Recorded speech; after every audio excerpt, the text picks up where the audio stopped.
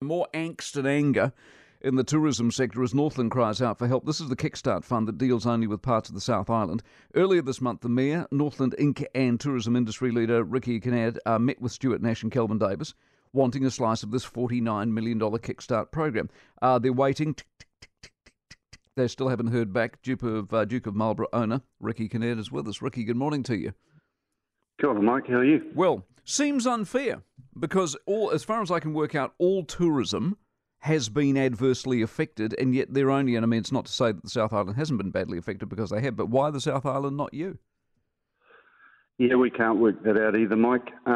It's certainly well publicised that tourism and hospitality across New Zealand has been, and the world has been hit hard. And Tautoko up here since August last year, we've been in lockdown, we've had borders, we've been in red, we've had tsunamis. So there's been a myriad of things that have basically hamstrung us for collecting our revenue over the summer period, which puts us in a bad position for navigating through winter to next summer. So all we've ever asked is, hey, money's tight, but don't forget about us up here. And we've certainly done it just as bad or as worse as Queenstown recently.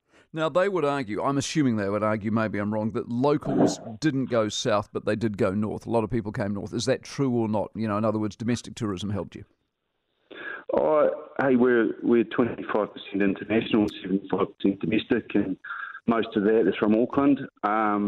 But we're talking a period between November and April is our peak, with a super peak of 3 weeks over, New Year's.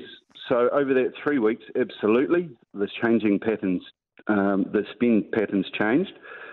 Grocery got a good hit out of it, but hospitality and traditional tourism products not. But outside those 3 weeks, people haven't been travelling, especially because we've been in lockdown. Yeah. What did Stuart and Kelvin tell you? Are they sympathetic to your plight? Are they going to do anything, or we just don't know? Oh, absolutely. So we've been working with them for 3 to 5 years, not only on COVID-related stuff, but helping shift the dial up in Northland since it's been underinvested for years. So we've been working together for a bit, and basically we positioned 6 help buttons, I guess. A couple of them were about economic support today to help our ecosystem get through to next summer, especially with this summer trade being butchered. And then we're also talking about legacy projects to basically improve after COVID, which is great, such as training programs, etc. But right. So they were very supportive, but we're generally surprised that in the meantime, over the last 3 weeks, this Kickstart Fund's come out. And if business has been asked to be flexible all through COVID, and the compliance costs have been immense. But when the decision's made in May 2021 on the Kickstart program, you'd think that could be amended to allow for all of the things that have happened since, and include all of New Zealand. But they haven't? No. So what they say, they're going to come back to you? Or? Yeah, yep.